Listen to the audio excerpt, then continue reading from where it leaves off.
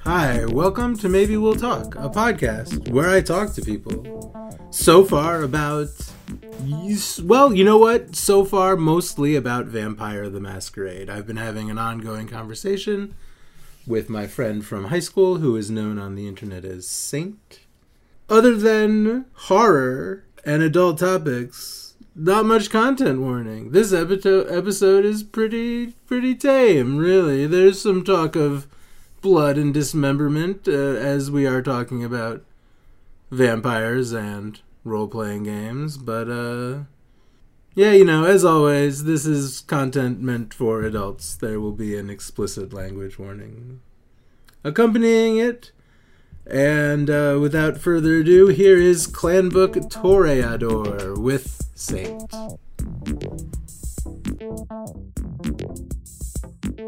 Word. Yeah, so, why don't we talk about Clanbook Toreador? Toreador. Unless you would like to, Of a withered heart. The Passion of a Withered Heart. That's the subtitle of this book when you open it. Oh, look at that. Yeah, okay.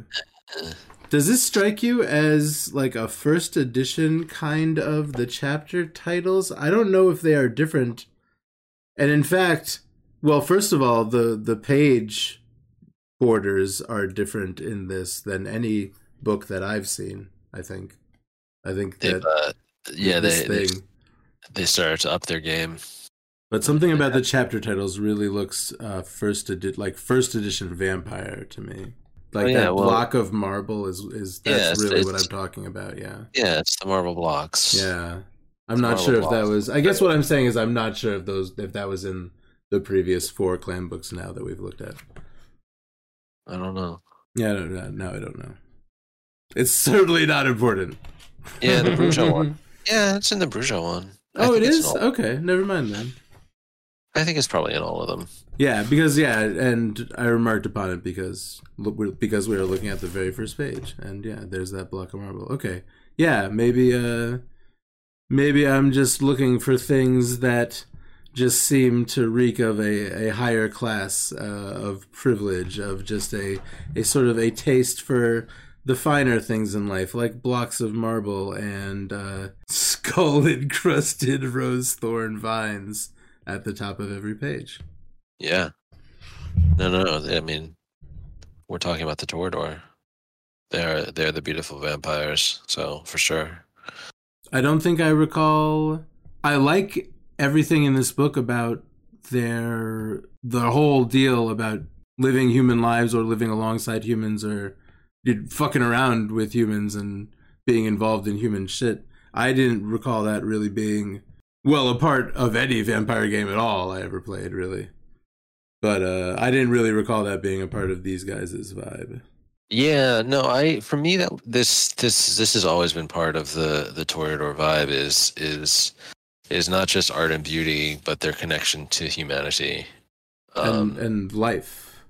Yeah, and their life and passion, that they're the most alive of all of the kindred. It sounds like a lot of them still get boners. Yeah. This is like a player's guide skill called Masquerade, where it's like you buy it like a skill, like any other skill, and you put it on your character sheet, and it's like how good you are at making your dead body look like it's actually kind of alive. There's also a merit related to that called baby. Is it baby face, or is there warm body, or is there a few different ones? There's a couple different ones like that. There's like one that lets you like eat food, but the Masquerade, right? Yep. The Masquerade skill does the same thing. Tertiary. Oh, it does. Yeah, there's a few different ways basically to do the same kind of things. To keep your body moving. Well, there would be a few different ways. Yeah, I honestly kind of like how they do it in Requiem. In Requiem, it's like your body is, most of the time a vampire looks, like an animated corpse. They look kind of dead. Yeah. But anytime you want, you can spend a blood point. And just kind of fill it out? Yeah, just call it activate what's called the blush of life. Oh, And sure. Okay. make your heart beat, make your lungs move so you breathe, and make your skin kind of blush so that you don't look like a corpse. And Cool. make you feel warm. And it costs a blood point, but it's a great trick to do when That's a you good have to basic power for vampires. interact with Yeah. mortals. Yeah, yeah, yeah. And it's the kind of thing. It's like you can't do it all the time Yeah. because it You can did only run out. yeah, it lasts like a scene, whatever quote unquote is the storyteller concept of the scene is basically just like maybe this is 5 minutes, maybe this is like an hour or so. It's just kind of like nebulous. Like however, if you move to a different area and something new is happening, it's a different scene. That power isn't active anymore. Now you gotta activate it again if you want it Right. again. Yeah.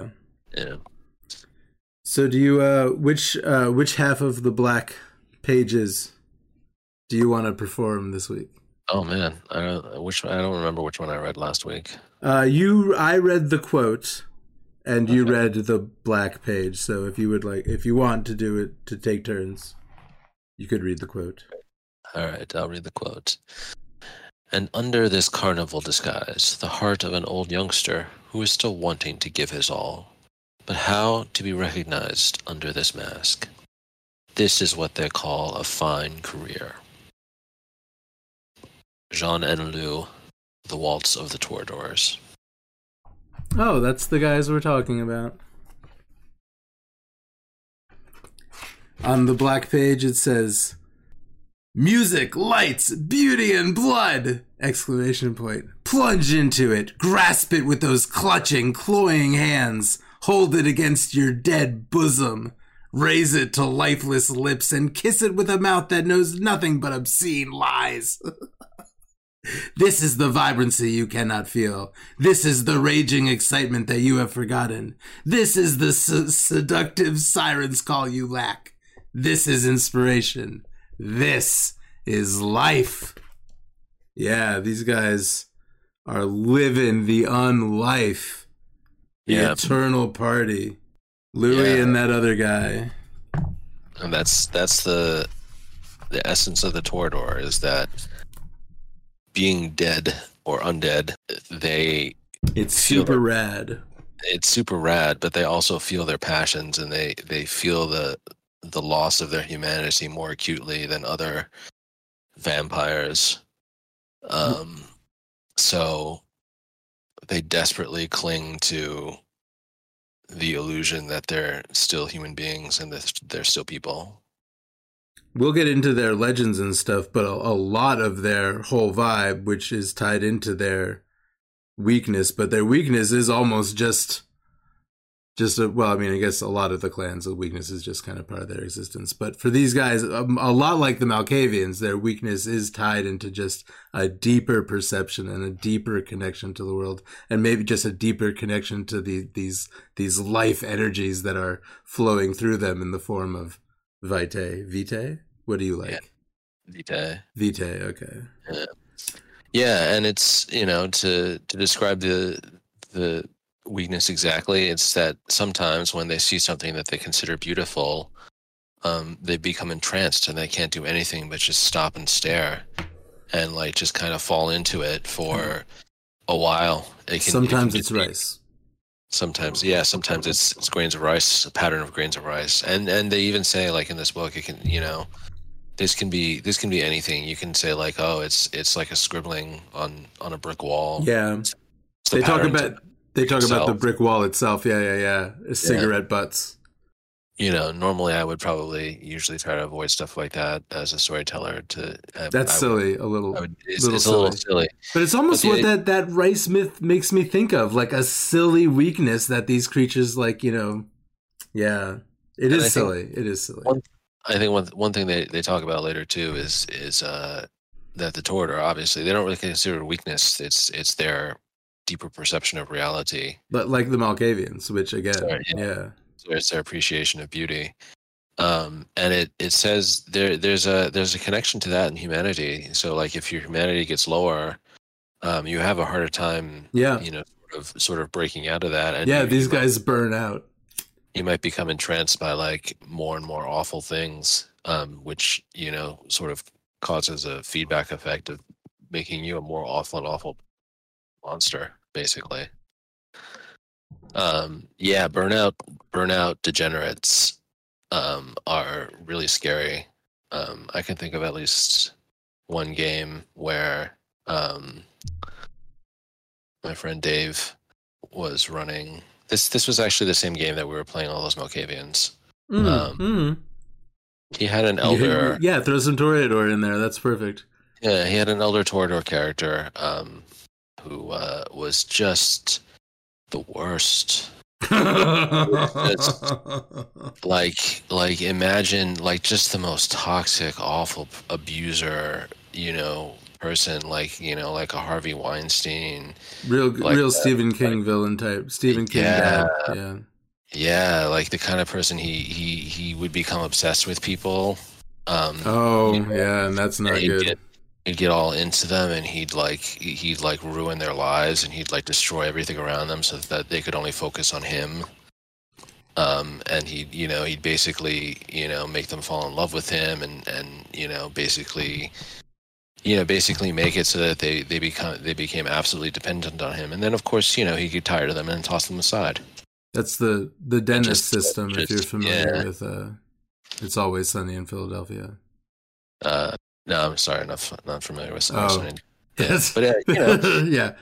But that's the dentist system. Sort of, yeah, it's a classic abuser kind of system, and like, this is the kind of possibility that the Toreador can fall into this kind of relationship rather than sort of more healthy, humane relationships, and it can happen very easily. I don't know. Like again, this Clanbook is not in character. This Clanbook is dry as the Sahara Desert. Yeah, it's a little unfortunate. There's a fair amount of history, but there is so much of just very textbook presented information just about just about their social lives and structure and types of behavior that they might get into, and it's really not presented in an interesting way. This one it's a little unfortunate because the Toreador are great, and it's an interesting clan. It's the information that you want to present, but it's just not. Yeah, this one's not as fun. It really is not as fun. It's got a few nice little interjections with little boxes that have the myths and legends in them, but like so much of it is just such plainly put. And it could be, you could really just, a lot of this social traditions and social structure is kind of just what regular rich people act like.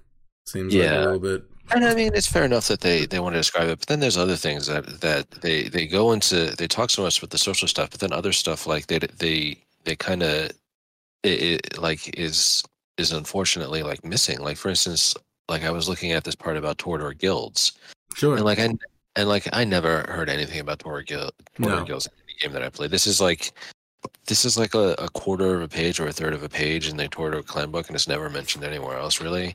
Yep. Like I can see some other things where people mention like, oh yeah, this guild, that guild, but like it's they talk about the guild is all Toreador are part of a guild is it's the political and professional. That doesn't seem accurate. Yeah. And I was like, but what is it? Is it like all the artistes? Is it like per city? Is it like per like bloodline? Or right. family? Yeah. I sort of imagined it was per city. That's just what they called. Is it like per art form? Like all the sculptors get together and all the painters get together? No further information. Is it like a worldwide or countrywide thing? I think they kind of say that. I think I kind of get that. It's like, this is just all the Toreador in the city. But I'm like, well, why? I don't know.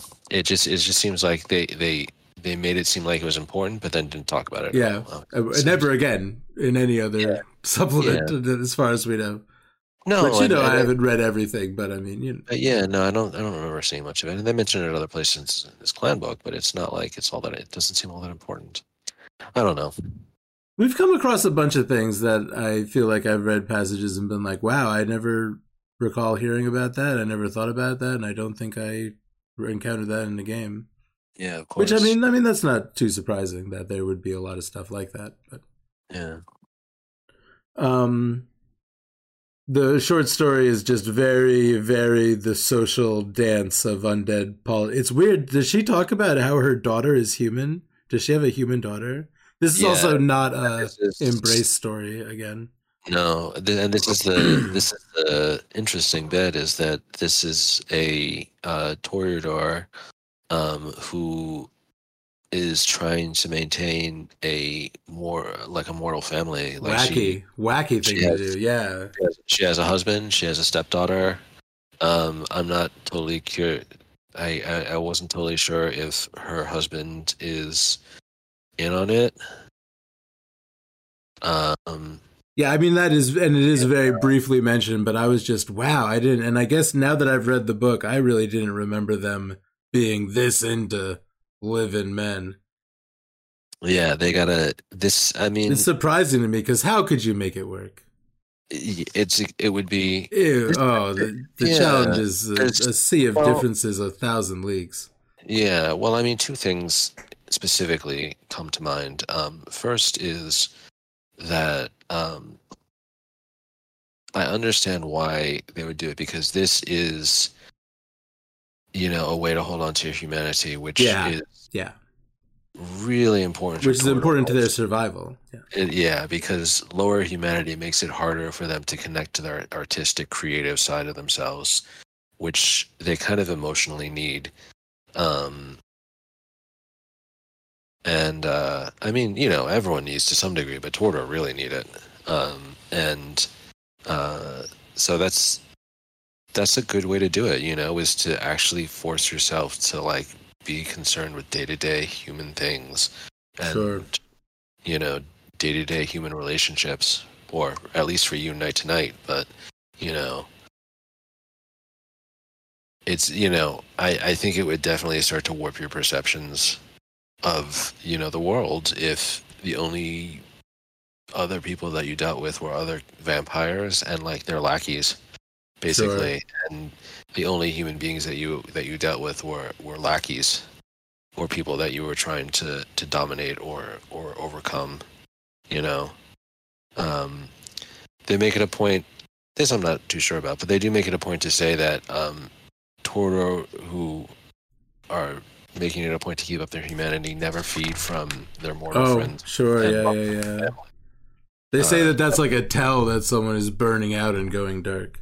Yeah. Which I was a little confused about because I was like, isn't that exactly how you build a herd though? Because I'm like, well, how do they feed? And there isn't actually any talk. I tried looking for that. I was like, there isn't any talk about how they feed. I'm like, at all, yeah. Yeah, you assume a Toreador, a beautiful person with presence, they seduce people, attract, they attract people and invite them. But it's like, is it always like one night stand? Is always flings? You don't keep a herd? I mean, Toreadors stereotypically keep a herd. I don't know. It's I thought the interesting thing about the Toreador to me, especially after reading this again, it really reminded me is really that tension they have between trying to stay so closely connected to their humanity, and their humane sides, but also trying to collect like power and wealth and influence in the vampiric world.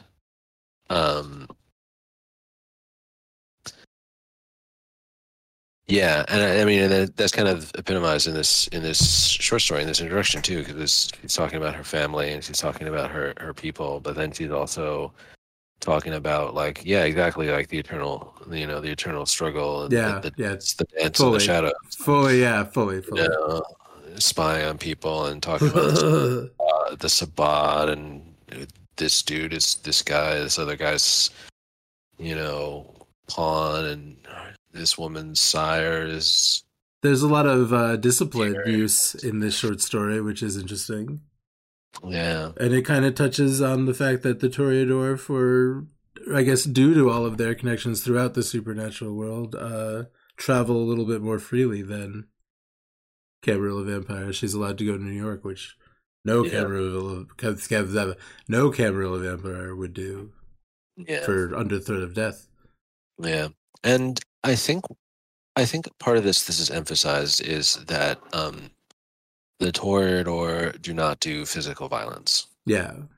Like amongst themselves, it is the worst thing ever for you to assault for you to assault each other. We're not talking about even like killing, like like the vampire law. If you were to like smack another Toreador across the face, or like lose composure and like Composure is very important for like, your vampire reputation among these guys. yeah, that's it. You can just kiss all your Toreador status. Goodbye. You are done. And the Toreador are extremely prominent in the Camarilla, so I think it's interesting because this is like, they bring this sort of pacifistic almost element to the social structure around them, because they act that way to everyone else too. It's not like it's like, well, we don't do violence with other Toreador, but everyone else, we activate our celerity and slice them apart with with a big cleaver, or with our artsy rapiers or something like that. There isn't really any trace of that. They all have got celerity, but apparently all they use it for is to like run away really fucking fast, or to have it engage in some kind of cool supernatural performance art. Yeah. There is one single solitary character in the templates area who is even remotely a fighter. Yeah, I mean, this clan is the one that most leans towards social primary stats. Some of the others do in their way, but I mean, this is really, I would say, it's hard to really quantify that, but these guys definitely primarily lean social. Yeah, and there's something, I guess it's kind of cool. They don't want to solve their problems by fighting. They want to solve their problems by talking it out. And sometimes talking it out, is not like nice talking it out. It can get very vicious. It can get very it can get nasty. Like I'm not sure if it's really written exactly that way, but an obvious Toreador game is trying to provoke other people to the point where they lose their composure and frenzy.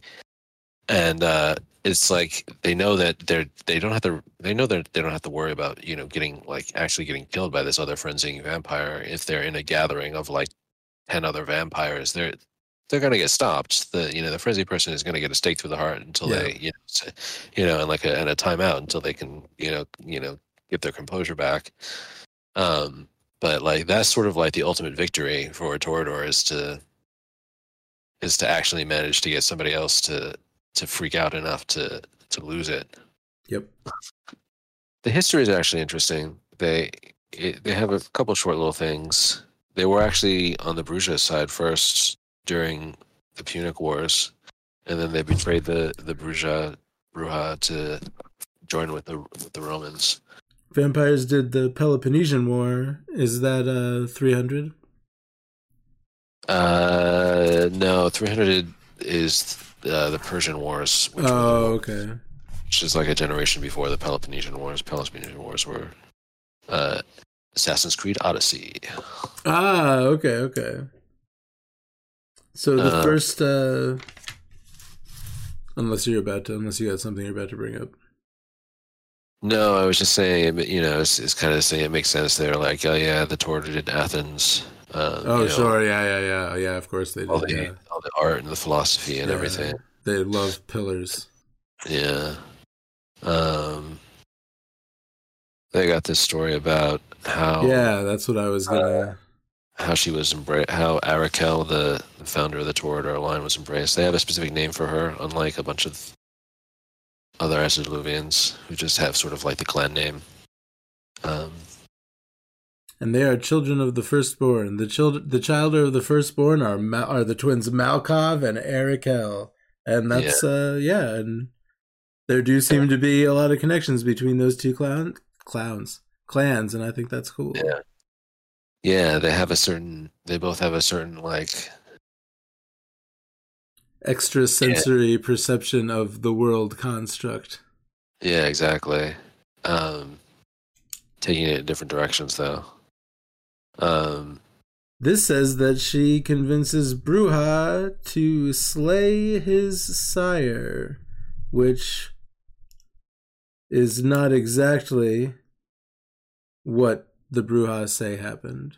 yeah, it says she convinced the Bruja, another of the third generation, to slay his Yeah, they sire. specifically mention what generation, right, which is not what Very happened in the other much. book, The yeah. war between the ages erupted.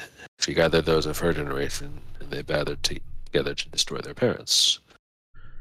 But the firstborn sire of the Toreador and Malkav escaped. And so they feel these two clans also, or according to the Toreador, these two clans have a direct connection to Cain, the founder of Right. vampiredom, that everyone else does not. Yep. She also hung out with Nosferatu. Yes, he was. Yeah, that's on the next page. Again, this is a slightly different version of the Nosferatu story that was told. In this, he mutilates his own face. Right, because Arakel was like, "You're beautiful. You don't have to worry about that tiny little scar," and he was like, "No, you noticed my scar." It also says that. It also says that the scar was given to him by Cain, which is slightly different. Yeah.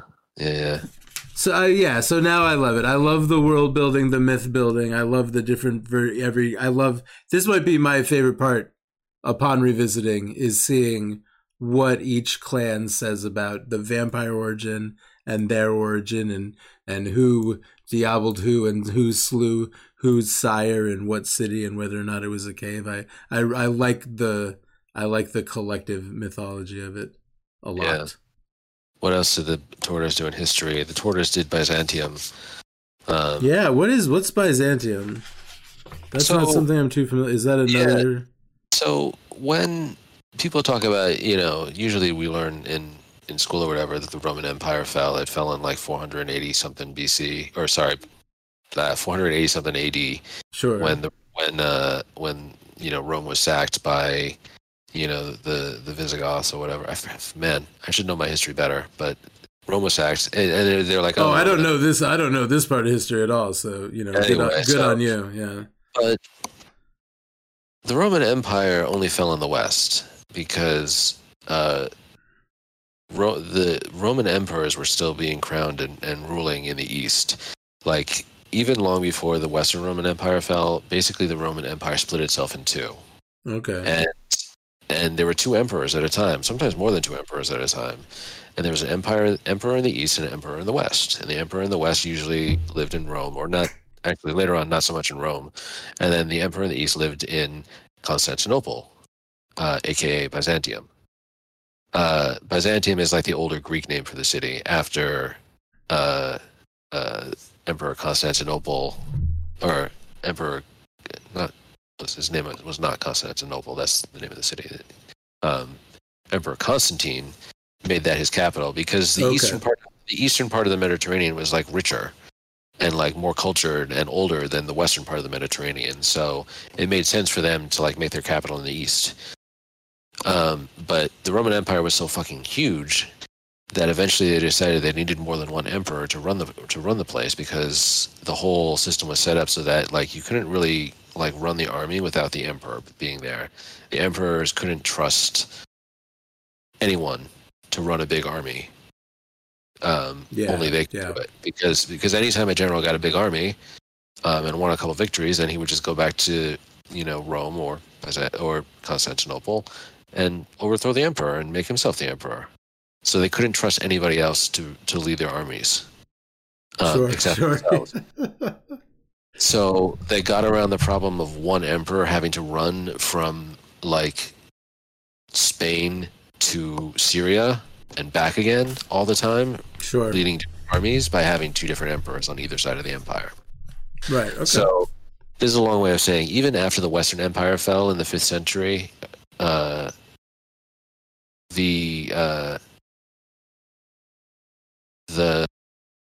Eastern Empire stayed around for a long time, and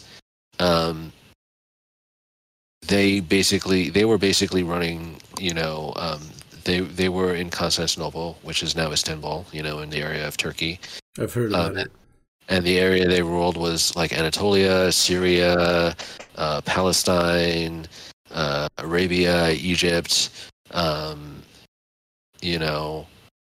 sometimes as far east as Baghdad is, where Baghdad is now, Mesopotamia. Sometimes they reconquered parts of the West too, different times in history. But basically, over the centuries, they slowly got kind of smaller and smaller as parts of their empire broke off, and then Islamic invasions basically slowly started to peel away chunks of it, like Egypt, and then Palestine and Syria, and then eventually the Turks came in and wiped them off the map, and then Constantinople fell to the Turks in 1453, I think was the year. And that was basically when the Ottoman Turks basically started marching into Europe. I mean, they'd been in Europe before that actually, but that 1453 was like the date that people say that was the end of the Eastern Roman Empire, Byzantium. What was Dracula doing around that time? Was that around the time that he was alive for the first time? Yeah, it would have been. This would have been. He had a problem with the Ottomans. Yeah, this probably would have been like a generation or so before Dracula. Okay. When Constantinople fell and the Eastern Roman Empire, the Byzantine Empire, was destroyed. Most of what I know about what you're talking about comes from that movie where Dracula does the giant bat fist punch. Yeah. No, I think Dominic Cooper's character in that, it would be the son of the guy who conquered Constantinople, or maybe the grandson. Okay. I don't remember. I don't remember exactly all of the Turkish kings. That was the preacher guy that we discussed previously. Yeah. Yes. It's kind of weird how a guy from England gets like cast as like Middle Eastern guys, or sure is strange. Seems to happen a lot. Yeah, because like one of the first things I ever saw him in was this movie called The Devil's Double, where he plays Uday Hussein. Oh. And Uday Hussein's body, and also Uday Hussein's body double. Sure. And it's really about the body double who is like trying to survive when being around Uday Hussein, who's a psychotic motherfucker. And then how he defects and escapes to the West. That's a real story. Sounds great. Yeah. Wow. Because there's a real guy. I didn't know that was never heard of it. Who was Uday's lookalike, and he eventually managed to get away and fled to the West. Crazy. That is. But again, it was. I'm a little confused because you couldn't find anyone who was actually Middle Eastern. But okay. Yeah. Hollywood. Yeah. Anyway. So they did Byzantium. Byzantium was or the Eastern Roman Empire was very famous for a lot of really amazing architectural and artistic achievements, and and also a lot of incredible intrigue. Byzantine is like they say here is a word that basically means something that's like very intricate. Yep. Very complex. To this day. So to just continue going off topic, have you seen the film Byzantium? No, I have not. It's neat. It's a pretty. It's pretty dark. It's a vampire story. It's about vampires in probably close to the modern day. It might be in the 60s or something, but it's vampires that I believe are from Byzantium or descended from Hey, it's me later. I got that a little bit incorrect, but it's still a cool movie. Byzantium is the name of a hotel full of vampires. And it does kind of take place in whatever. Oh, Or at cool. least the story begins in that era, something like that. But I'm gonna make a note to myself to take a look at it again because it's actually, it's a nice little vampire movie. Cool. In my Yeah. notes for history, I wrote, humans did the French Revolution. It specifically says that. Yeah. Yeah. And I definitely remember that being a thing when playing a game that took place partly during the French Revolution. It was Okay. that Dark Ages game that was like through the ages Sure. that I referenced before. Yeah. You know, part of it happened during. That's a neat idea. There's a part that happens during the French Revolution, and we were playing through the Transylvania Chronicles, which Right. are Okay. a series of pre-built adventures, and That's cool shit. I would like to do that yeah, someday. my buddy John was doing that. I would like to do that someday. I should get a hold of those books. He did a really good job of it too. He didn't run it exactly. He used the overall framework, but he kind of hacked it to pieces in a lot of places.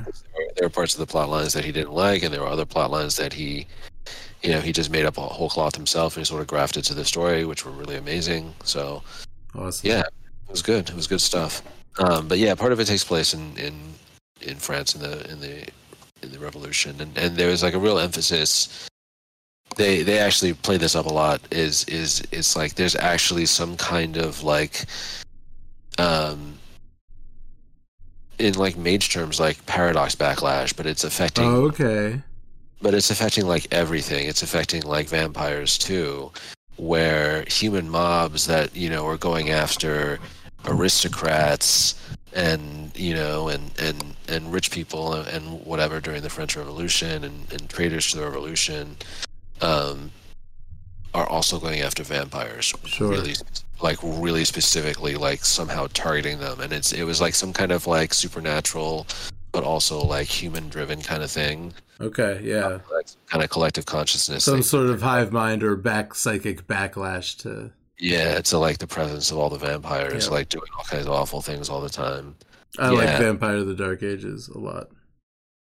Yeah, Vampire Dark Ages is interesting because it's again really easy to play like D&D. Yeah, that's what I like, and I know what I like. I was recording with T1BG before I came to record with you. Thank you for waiting, by the way. No and problem. I was talking about how as far as media is concerned, I really do just like eating the same garbage over and over. Have you seen a film called Crimes of the Future? It's about people eating garbage. You should check it out. It's actually really good, but there is a lot of garbage eating in it. All right. It's cool. It's a good movie. It's by David Cronenberg. Little bits of information about all of the areas. Nothing. Yeah, corridor everywhere. Yeah. But yeah, they're all over the place, and we just have a little paragraph about each continent. That's this picture of the blood dripping onto the tongue. I'm pretty sure this is like on the first page of like another clan book. I feel like we've seen. I had that same thought. I looked at this and I thought either I've seen this before on another book or something very similar. Or like I almost thought, did this artist do a lot of illustrations of like faces covered in blood? Because we've definitely seen like similar faces by the same artist. And I don't know if we've seen this exact one, but I had the same thought. Yeah. It's definitely a motif for a vampire. Well, of course it is. Yeah. Doing that thing with the tongue and the blood drips slowly down to their mouth. But I feel like this might be on the black page of one of the books we've already looked at. I'm totally looking at the Malkavian and the Gangrel books now. The Gangrel, I think, is like someone licking an eye. Oh, that might be the Bruja. I looked at the Bruja too. It's not the Bruja. The Bruja's licking the eye. The Gangrel, no. The Gangrel isn't blood on a face looking straight at the camera? The imaginary camera? Maybe. Yeah, know what it is. It is very similar to the blood on the face looking straight at the Yeah. camera. That's what it is. Right. Okay. It's definitely a motif. There's definitely a lot of very similar imagery, Yeah, and by and this it's exact artist. So yeah, and yeah, this is from the, you know what it is. It's very similar. It's a very similar piece from the same yeah. artist, and it's like the eyes. You can't see the eyes. Yep. You know, you kind of everything's kind of shadowed from from above. So yeah. Anyway, um, Yeah, and this yeah, is the several pages just about their society, which is some of it is interesting. The thing about the guilds goes nowhere, yeah, but really several pages about yeah. travel, which I guess I mentioned already. And Yeah. yeah, I Well, don't and know. then this Very dry, a very dry yeah, section. Sorry. they do talk a little bit about the split between the artistes and the poseurs, Sure. Which the yeah, artists and the posers. And because they're that's a lot of how their society is structured, based yeah, on critique. It's sort of that's the gameplay loop for them, yeah, creating art and then someone critiques it and then yeah, and they're both shitty names. They're both supposed to be derogatory names. Like the poseurs call the artists artistes. right. They both Yeah, to be like, oh, you're such an artiste, and then the artists call the other ones that can't make any art. They call them, well, you're just poseurs, you're just posers. and You know, these are names that they've given each other. Yeah. yeah. Because a lot of Toreador, with the whole getting entranced by beauty thing, get entranced by a person and then embrace that person to preserve their beauty forever. And that person doesn't have any other particular merits, perhaps. I mean, obviously, if you're going to survive for a couple centuries as a vampire, you got to have some kind of merit besides looking good. Hopefully. Otherwise somebody's Well, going to kill yeah, you. right. If you're gonna survive, yeah.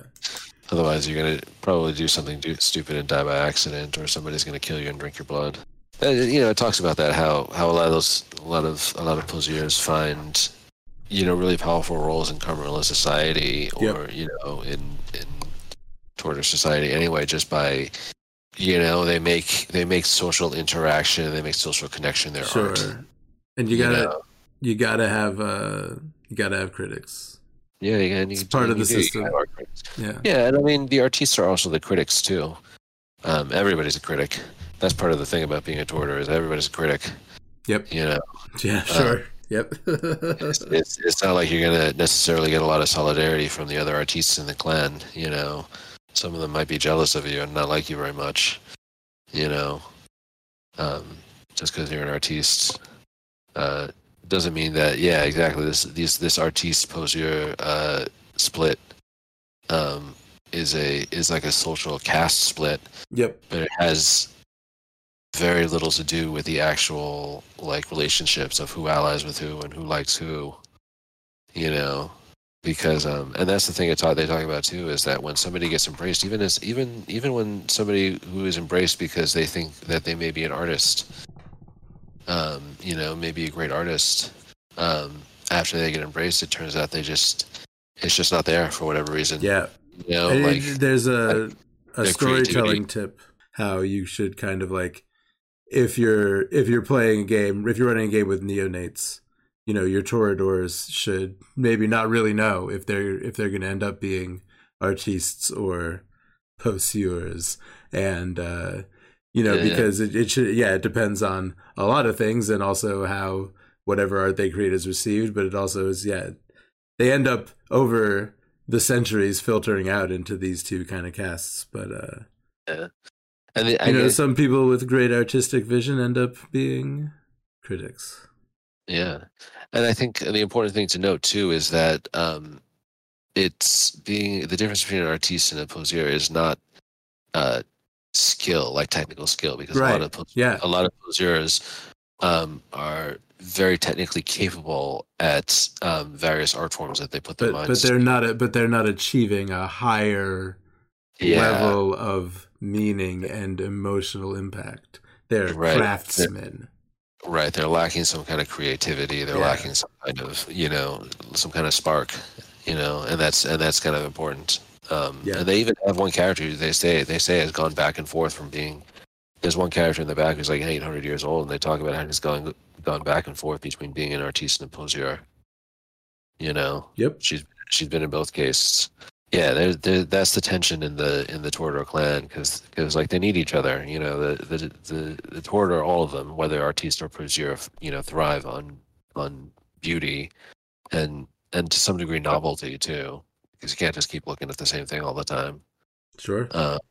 So everybody needs the artistes and the poseurs. They all need the artistes, but they all need the poseurs too, because those are the guys who are the sort of, you know, get shit done side of the clan, who are like, you know, they're, you know, most often the ones who are spending the time, you know, being influence mongers and you know, securing the position of the clan and the city, and you know, gathering, you know, wealth and you know, followers and stuff to the you know, their cause. So yep.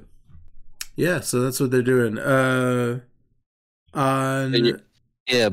like we say, this is all sort of dry. It's just kind of written out. Yeah, it's very dry. It's just like the Toreador do this and the Venture do that, and it's you know, for a clan that's about art and about and about social interaction and about this. They talk so much. It really is funny that this clan got such a dry book. Yeah, really funny. It's a little sad. On page 22, I wrote that this is the second time we've seen a clan where they like to have a week-long debate, a week-long boring debate to the elders. Yeah, the Toreador, again, this is something I said, I think I kind of liked the Toreador solve their problems by talking it out. Yeah, and in fact, moving on, we start talking about the tongue being sharper than the stake and twice as deadly. But really, and what followed, and we're still in the section that I described as several pages of just little essays, little 3-paragraph essays. I actually didn't write this down, but I thought to myself, this is almost an excuse to put in a lot of different quotes that someone really liked, because each little essay has a little quote from a rock and roll song before it. But if there's anything particular we touched that you want to touch on, we talk about how they travel a little more freely through all of their connections. We talk about keeping connections to the mortal world, the importance of keeping your composure and impressing others, the high society of all of it, and falling in love with humans and other creatures. Yeah. For several pages, but I cannot express enough how dry this section is. The whole central chunk of the book is just textbook little 3-paragraph essays about love or some concept. Yeah, the little half-page essays. It kind of reminds me of in the Melkavian Clanbook, they had those little half-page essays about those like various ridiculous Melkavian traditions of like pranking and sure, yeah. I forget what the fuck, breaking the mirror or whatever, and all of them seem kind of the nonsense traditions, for like 4 pages, This is the same thing, but since they make sense, they're kind of boring. Yeah, there you go. Yeah, kind of like that. Yeah. There's a striking image of people using a human head with the top cut off as a punch bowl. Yeah, that's nice. That's definitely it's a bit of an anti-tribute. That's some anti-tribute shit. Yeah, there's some burnout stuff. They do talk about the darker side of the clan, and they leave it a couple pages. Yeah, when the humanity gets low, the love for humanity turns into exploitation. Yeah, an obsessive, exploitive curiosity. Yeah. Real psychopath shit. Prostitution, slavery, gambling, black marketeering, cults. Yeah. Oh yeah, the worst Toreadors start blood cults. Yeah, it talks about how they do not lose their inner light. That's off topic from what we were just talking about, but somewhere in here it talks about how they still get boners. On page 28, it says something about how they do not lose their inner light when they're embraced. And then, unless... the mortal love thing is always interesting to me because it's like... It's interesting for story possibilities, for sure. Yeah, it is interesting as a story possibility. And I think it's interesting because, like, I have a difficult time imagining how they could make it work, not even just as like a, like daytime, nighttime thing. Yeah. Like, if the other person knows, like, maybe they can like orient their schedule, whatever. But it's also like there's a power imbalance there. That's like that's really fundamental. That's really hard to get around. Yeah. Like, yeah. um, the Toreador clan has presence, which is, a discipline that manipulates the emotions of other people, and it's just kind of like especially if it's like you're not a neonate or something like that. You might be like a Toreador that's been around the block, a few decades or something like that, and you try to still, pursue like a human relationship with somebody. Like you've got these powers and these abilities that just make it so that, like, if you've got a bunch of aspects, you can just see right through them, whatever they say to you. And they can't do the same to you. Just fucking OP. Yeah, like the issues of but like, yeah, the power imbalances. It's just ridiculous. Yeah, exactly. The issues of like trust, of like boundaries, of like all kinds of things that are important to think about in a relationship, and that come up in relationships one way or another, whether you talk about them or you don't. If you don't talk about them, they come up in all kinds of other ways. Like, you gotta. That I would imagine that would be extremely difficult to work through. It seems impossible. It seems kind of. It really seems. It seems really out there, real wacky. Yeah. But then the Toreador also make it a point. They make it a point to say like they don't feed from them, they don't blood bond them. Presumably, they don't like whack them with their disciplines too much, because that starts, maybe that starts to get obvious after a while if you just keep hitting people with your presence over and over and over again. But yeah, I don't know. It is interesting. Part of it is. Part of it is resisting using the cheat codes when you go try to have relationships with living humans. It's just, but it's just so, and just so hard to pull off. Yeah. So the way they talk about, the darker side of the clan and the way burnouts and stuff treat people, it seems to me that it would be what they call burnout, behavior would actually just low humanity. Just be not even just low humanity, just a lot more common. Yeah. Even for just Toreador, just kind of middling humanity, But then again, maybe what Toreador call like low humanity may not be what like other clans call low humanity. Low humanity for them could be 5. Yeah. Well, I would say 5 is low humanity for almost any clan. But like for them to say like, oh, your humanity is only a 7, that's a little low. Sure. Okay, yeah, I got you. Yeah. That's pretty good. So, yeah, I don't know. It just seems like so much of a vampire's existence revolves around making sure that you can get some blood. Yep, it does. It does revolve around that quite heavily. And that you're safe during the day. Yeah. While you sleep.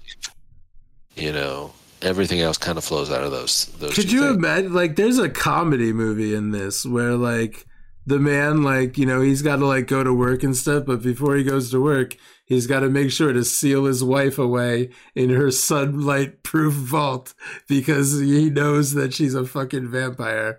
And then he's got to lure Barry from accounting to come over for dinner after the sun goes down so she can feed on him and then dominate him to wipe his memory. There's a very funny movie in this. Yeah. I can see it. Oh my god.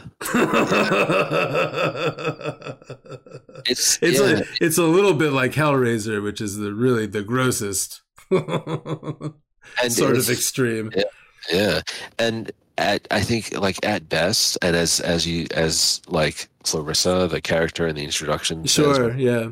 her husband, her husband understands as much as any human could. Sure, right. Yeah, you gotta you gotta compartmentalize, and you gotta tell, and this is like having a relationship with like a CIA agent or something like that. You gotta be comfortable knowing that this person that you're in a relationship with, is gonna be off doing a bunch of shit that they can never ever tell you about, and you gotta trust that they're not betraying you, or that they're taking care of themselves, or whatever you fear. That you got to trust that they're it's okay, that they kind of they're handling it, and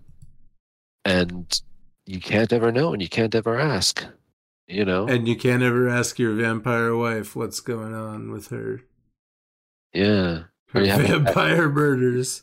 Did you have a bad day with the prince? Did you have a bad night with the prince, honey? You can't, yeah. And I mean, I guess technically you kind of could, but I don't know. It's like, the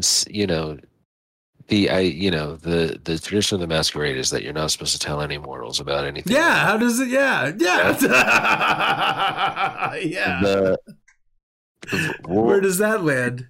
Tradition 0 is... Where does it land with your wife? Yeah, tradition 0 is don't get caught. Yep. Right. So, and I think I saw this framed a really good way in that Vampire Choose Your Own Adventure book. Okay. Night Road. Yeah. The masquerade is not about caring whether or not people believe in vampires. The masquerade is caring about whether or not people tell anyone about vampires. Sure, okay. You can believe in vampires all you want. Plenty of people probably believe in vampires. People believe in ghosts. People believe in God. People believe in Ouija boards. People believe in all kinds of crazy shit. Yeah. And that is talking about the real world. People do believe in these things, yes. I'm not even talking about the world of darkness. People believe in all those things just as much or even more in the world of darkness too. So, what the important thing about the masquerade is, don't spread it around. Yep. So that's the thing. Like making a ghoul in some, extremely strict like masquerade abiding, princedoms or whatever. Not allowed. Like, might be breaking the masquerade. Yep. Telling anyone, any mortal servants or anything, might be breaking the masquerade. They might have rules that say you can't have any ghouls unless you've proven yourself to the city, ghouls have to be approved. Princes make all kinds of fucking laws too, besides the traditions, to say like this is in service of enforcing the masquerade or whatever. So those are all really good reasons why this is a wacky idea to begin with. Yeah, and it is a wacky idea, and the Toreador know it's a wacky idea, but this is also part of why they cultivate the power and they cultivate the influence as well. Sure. And I mean, they're naturally suited to it too, because they're the talkers, they're the social clan, probably more so than any other clan except for the Ventru, and the Ventru are social in a very different way. Yeah. This is the difference between like control and persuade versus like command and dominate. The Ventru don't, persuade. The Ventru tell you what's up and you do it. The Ventru are solicitors who hide in dark towers. That's true too, though. The Ventrus are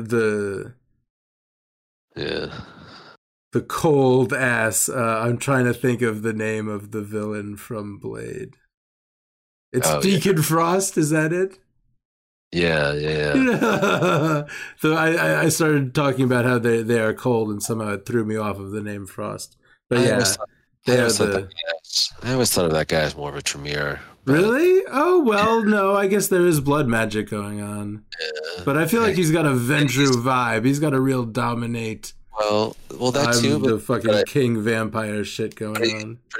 but he makes me think of Tremere because he's a fucking upstart too. Oh, okay, sure. Yep. And yeah, So and he's trying to get the ancient vampire yeah, powers. yeah, because Yeah, okay. he's a shitty little upstart. That's why, Yeah. you know, I got Ventru, you, sure, yeah.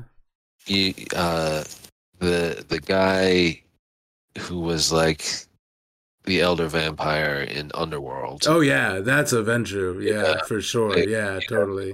they wake him up out of his slumber. Kate, what's her face is Beckinsale? Kate Beckinsale's vampire sire. Yeah, that dude, 100% Ventru. Yeah, I fully. mean, hell, Kate Beckinsale in that movie probably also Ventru when you think about it. I Yeah. mean, Yeah, Ventrue Enforcer. heavy Ventru for enforcer kind of vibe, Yeah. you know? No, Uh, that is a very Ventrue movie, as a matter of fact. yeah, super Ventru. It's a super Ventru slash Toreador vibe, you know? Yeah. That right there, you watch that movie and that scene of them sort of like sweeping through the lobby of the big gothy vampire mansion, and they're Oh all hanging. yeah. Yeah, they're all sort of draped around different cool pieces of furniture, looking impossibly, Oh yeah, they do impossibly that dark kind and of cool. thing. And it's like, That's yeah, Toreador shit for yeah. sure. Yeah. And you look at that room, and you're like, that room is 50% Torah, 50%, Ventru. Like that's Yep. it, you know. And those two clans really are the big sort of traditional vampire vibes. Kinda. They're big ones. Yeah, they are. They are. Those are big vampire vibes. Those are big 90s vampire vibes, those two kind of. Yeah, Yeah. but again, this is the vampire vibe, the Toreador especially the vampire vibe as the sexy seducer, Yep. the monster that draws you in, you know. Um, Totally. yeah. Oh, I forgot to mention the etymology. Oh yeah. Oh my god, yeah. Toreador. Toreador is either a word made up completely wholesale by Georges Bizet, Oh. the opera composer, Oh. um, or it's maybe an archaic word for a bullfighter who fights from horseback as opposed to on foot. Oh. But apparently, it is never a word that you're going to actually hear in Spain. Okay. Around bullfights. They use the word toreo Okay. uh, to talk about bullfighters, and then specifically like matador or picador to have the different. The bullfight is like this whole sort of ritualized kind of thing. Yeah. Yeah, I And knew there were. Yeah, I thought I thought Toreador was one of the dudes like the Matador, the Picador, and the Toreador. I thought it was a role. no, like again, it's like maybe it was an archaic. Or yeah, maybe it was. Yeah. Cause Okay. like I don't know. The stuff I looked up anyway, it was just a bunch of people just said George Bizet made up this word because Sure. Yeah. toreo didn't have the same number of syllables as toreador, so Oh yeah. he needed he needed it to be more syllables to fit into the composition of his opera of the song. You know, the Yep. very famous Toreador waltz or March of the Toreador or something like that.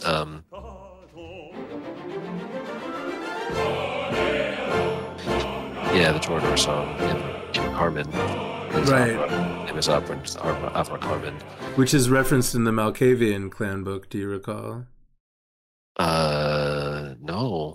I'm not going to try to sing it along to the tune of the song, but it has something to do with. Oh yeah. It's the Yeah. Toreador opinion, which, by the way, I don't think there's opinions of other clans in this book. No, I don't think there is. But yeah, it's something about going to the bathroom on the floor. Oh, Yeah. great. Yeah, it's a Great job, Malkavian clan book. good job. Yeah. Yeah. So I mean, it's a funny name for the clan. Considering it might Interesting, have just yeah. Probably been just from an opera. from the opera. Although on the same hand, it makes sense.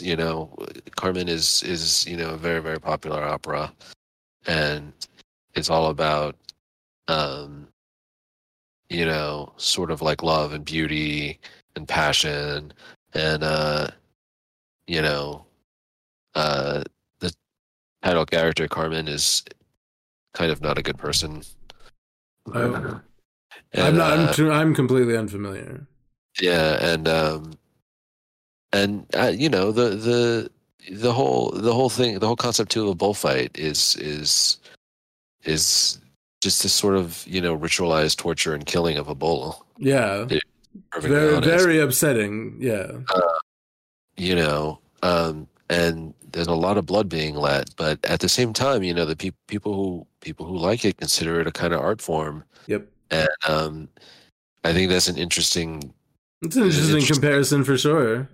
Yeah, comparison to a vampire clan for these guys, because it's like, you know, they're all about art and they're all about beauty, but when you come down to it, you know, they got to drink blood to survive, and they got to let blood. Yep. And it's, you know, you can pretty it up a lot, but there's something ugly at its core. But that's also what's kind of fun about playing a Toreador, what's cool about playing a Toreador. Yeah. They have a neat vibe. Yeah, they have a lot of it is neat, and it's interesting. Sort of, they're on a lot of edges. Yeah, this book has 4 pages of level 6 and 7 disciplines. It sure does. Yeah. What do you think about the creativity stat? Did you read about that? Yes. Your storyteller rolls a die and subtracts 3, and that's your creativity. And yeah. Well, I mean, obviously, I don't know anyone who used that system, but weird. Nope, I never know anyone who used that system. Secret creativity stat. Never heard of a secret stat in World of Darkness. And and a lot of these disciplines do not stand out. But I'm sorry if you have what to say about that. No, I was just going to say, whenever somebody would want to create a piece of art or something in my game, or in any games I played, you'd usually talk it out. Talk it out. The storyteller you'd usually describe it to the storyteller. If the storyteller thought it was like a cool idea, and he'd give you a bonus to your roll when you made it. And if you made a lot of rolls, it would be really good art. That's it. You know. I do have it. Yeah. I do have a note on one of these disciplines. Insight of the Tailspinner, level 6 Auspex discipline, allows you to use GP chat in the 90s. Chat GPT. The AI that writes your stories for you. Yeah. That's what Insight of the Tailspinner did in the 90s. Yeah. But a lot of these disciplines are inspire deep emotions through this vector, or this delivery vector, or this one.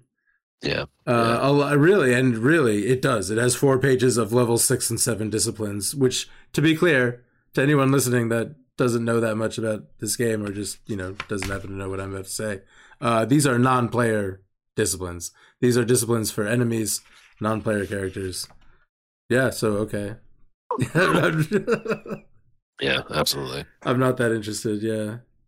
Yeah. And they're really not unique powers. They're really just uses of Auspex and presence and whatever. Yeah.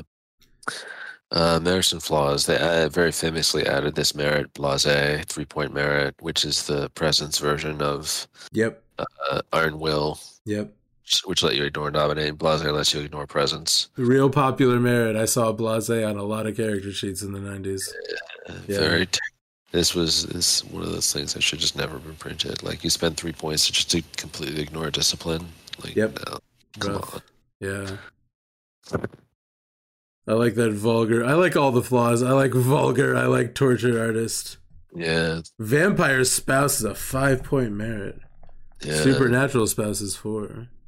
And then this creature may be a mage, a werewolf, a changeling, or a wraith. Imagine that. Spouse, yeah. Vampire wife was something. Wait until you see ghost wife. Although they did ghost dad, I guess. Well, it'd be ghost dad, vampire wife. Ghost dad, vampire wife. Yes. That would be some shit. But really, very few rules. Like, really, just a few pages of rules, and a lot of them are rules that really don't matter too much. Yep. Yeah, a real lack of good, like, stories. Yeah, it's stuff to really. It doesn't feel like there's a lot of real meat. Yeah. And again, for the clan of the artists and the expressive creative types that have stories to tell and everlasting parties to indulge in, the bacchanalia of the final nights, and yeah, it's fine. There's all the information you need to run good Toreadors. It's just not that fun of a book. Yeah. So yeah, all that remains is the templates.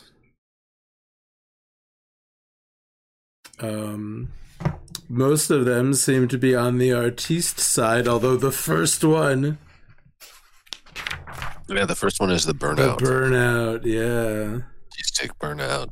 Talk of the Guild. The Guild is mentioned in his in his prelude.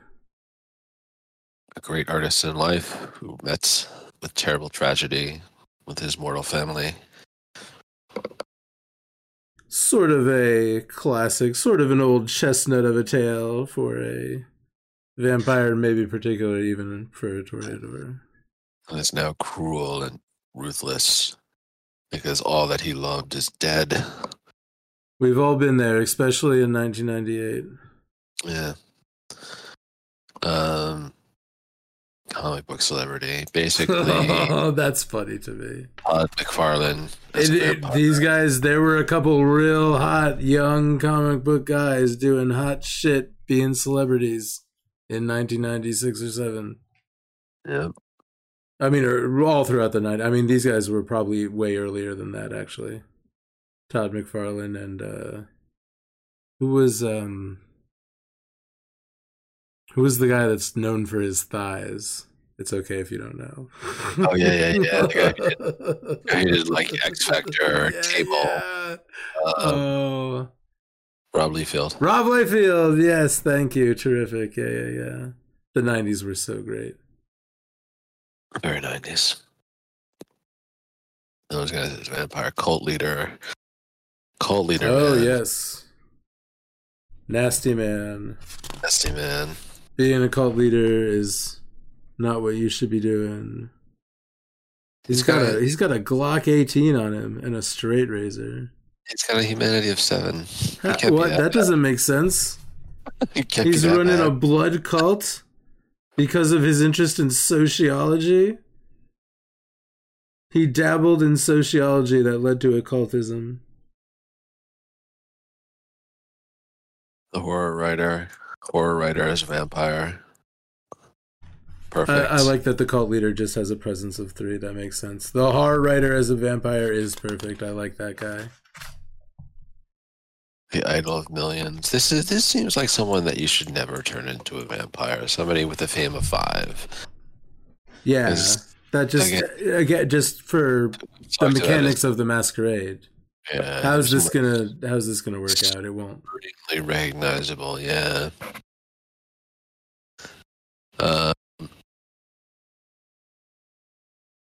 Yeah, all it says is, you must retire from the movie business someday before everyone begins to notice your ageless grace. Right, just like Keanu Reeves. Yeah. But again, it's kind of an old chestnut, But as far as the masquerade is concerned, it's out the window. Why are you doing this? This is not what you're supposed to be doing. Yeah. Oh. Martial artist. Look, he's wearing a KMFDM t-shirt. And a trench coat. Yeah, this is the guy. Why doesn't he have a katana? It almost looks like he had a katana in that hand, and they were like, we can't fit it on the page.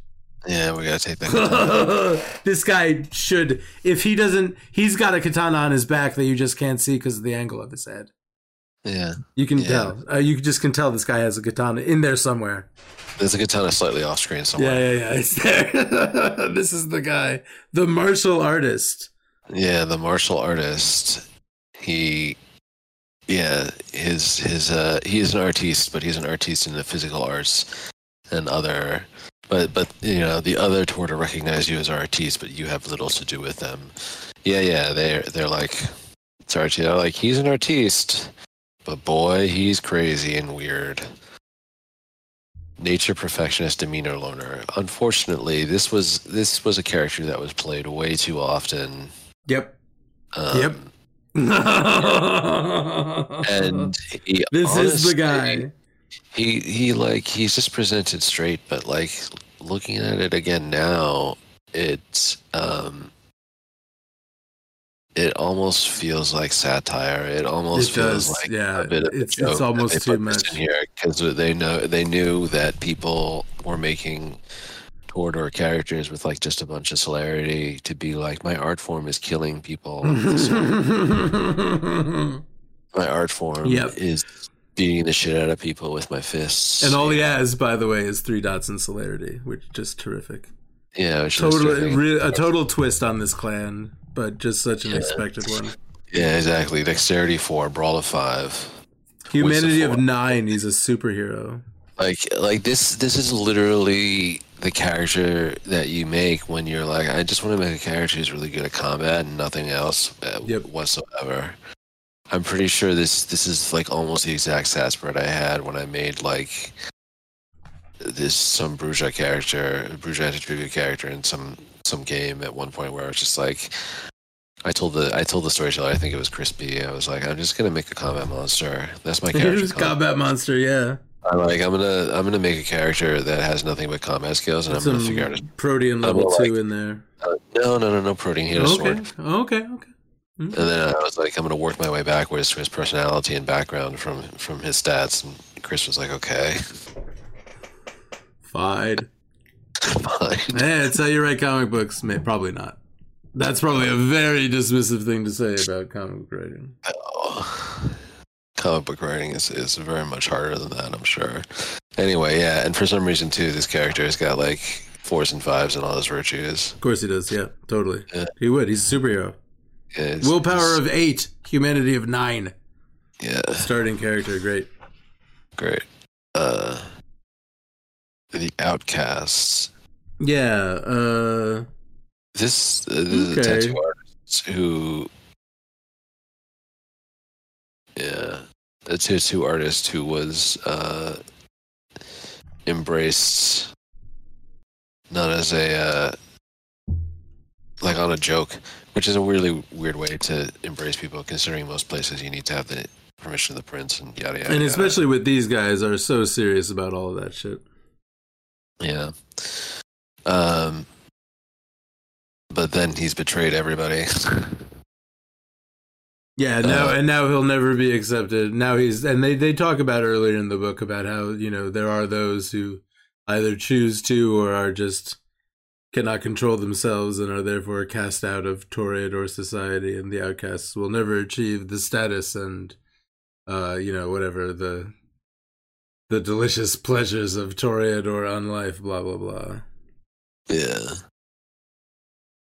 Your sire embraced you only on a dare. Yeah, so a tattoo artist, but, one who's also kind of a punk with problems with authority. With a real wacky backstory, this one really kind of... Yeah, definitely. Plastic surgeon. That's cool. Oh, that's cool. That's we're almost leaning into the Zamish kind of thing over here. Yeah. And they mention, that this the art of manipulating the flesh. They've heard of vicissitude. Ah, yes. And they would give up just about anything to learn it. I hope she gets some. Is it like some kind of? Are they all sort of? They're all sort of carried by blood, the disciplines, but vicissitude is described as some kind of infection. Like there are people that don't want to get it. Is that the old clan? Yeah, that's the old clan. They're like, let's not get vicissitude. Yeah, in the Black Handbook, in the Dirty Secrets of the True Black Handbook, they talk about how vicissitude is actually a spiritual parasite. Oh yeah, they went into the Umbra and ate a crab. From the deep Umbra. Yeah, okay. It's like a virus / spirit / discipline. Well, vicissitude is definitely cool. Yeah. I like the plastic surgeon. That's a good concept. Yeah, oh, boy. Concept. And then we have another guy. I feel like... maybe not the speed metal guitarist, but this image. Maybe it's just because he has it. But the trench coat, the hair, the briefcase that's probably full of murder weapons. I mean, I guess it's full of a guitar in this. But this is a classic image from the kind of games I was involved in, is what I'm saying. Oh, yeah. The Televangelist. I love this one actually now. This is like Makes a lot of sense as a Toreador template. It's basically the same thing as the cult leader, just with the slightly flipped. Yeah, a more presentable face slapped on it. Yeah, but the same kind of MO. Yep. Yeah. And again, I think that MO, I think, is like, you talk about like the dark side of the Toreador and the dark side of, how they relate to human beings who are still alive. Yep. And that power imbalance. For sure. I think, I can imagine it would be so easy for. Oh my God! It would be fish in a barrel. Fall into that. Yeah. I like the art in the Who's Who. It's a little bit different. Yeah, it's a cool art style in the Who's Who. I gotta find out. I never know who does the art in these books, and I'm not sure who's credited in the. I could probably find out. I don't know. The thing is that I really like the artist, and I believe that the artist that does the templates is the artist that does the black pages. Their signature is very tight, but I'm sure I could find out who this is. But anyway, In this, it says the art is Joshua Gabriel Timbrook and Doug Alexander Gregory. Those are the only two artist names credited. So, I'm not sure which one is. Okay, and Bradstreet is the cover. Yeah, Bradstreet is the cover. I think Timbrook is the guy with the tight. Is the guy that does the templates with the tight signature. Yeah, I was gonna say I think. And so these last images may be the only other art other than Timbrook, which usually there is another artist, but this is actually all Timbrook's art. All the head with the drinking punch out of it. This is all Timbrook. This whole book. Yeah, I mean, if Timbrook is the guy with the tight, but this is all one artist in this book. I think or very much most of it. Yeah, I think that is Timbrook. Yeah. And so this stuff, and we'd be able to tell because this stuff at the end is not in a lot of other books. Yeah. Yeah, none of these names that are of the Who's Who and the Toreador I remember showing up anywhere else. Neither do I. They're not even famous people. Yeah. Yeah, they're not even famous people that were embraced. I would have thought something that popped up like a name that I always think of when I think of the Toreador clan. I was like somebody that was big in the Toreador clan was I think his name was Michael, the Prince of Constantinople. Oh, okay, sure. It's Byzantium, Toreador Methuselah. Yep. And he'd been prince there for like 1,000 years or some shit by the time Constantinople fell and became Istanbul. He was really huge. He's a really huge character, and I think a bunch of Vampire Dark Ages related stuff. Oh, sure. Okay, yeah, I like that. Maybe he hadn't been written yet, and I'm not sure. What his story is, if he survived to the modern age, if he's still around, or if he's in torpor or what. But I remember him being a big character, and I'm trying to remember. Again, why isn't this character mentioned? Remember how we were looking at Clanbook Toreador, and we're like, why isn't Crisis in here? Yeah. Right? So one of the characters in Chicago by Night is Helena, who is really Helen of Troy, and she's like fourth generation Toreador who is in Chicago, and she's like sort of manipulating events and all kinds of shit going on. So like, she's not in here either. Yeah, I don't know. I think it's terrible that this book lacks stories. There's no actual stories in there. The templates have, obviously the little stories of the characters. And that's good. I mean, there's enough. There's enough to chew on in here, but it really, and I feel like I've used the word dry to describe it over and over again, but it's what it is. Yeah, it is. Yeah, that's where this one lands. Really, this one lands on if there's a scale between textbook and fully meta fun little book of Nod book, this one lands on textbook. Yeah. And I guess this is partly why I didn't really remember any of it. Or Yeah, I didn't remember this one at all, and it's been on my shelf this whole time, my whole life. And because I'm sure I skipped over all of the middle section, I'm sure I skipped over all of it. I was just like, okay, fine. Society. Oh my God, there's not even any disciplines in this one. Oh, they're all level 6. Mm-hmm. Yeah. So, Toreador. Yes, Toreador. You got to put in the Yeah, I'll put in the clip. Yeah, of the actual. Yeah, good. Yeah. Of the Toreador Toreador march. Yeah.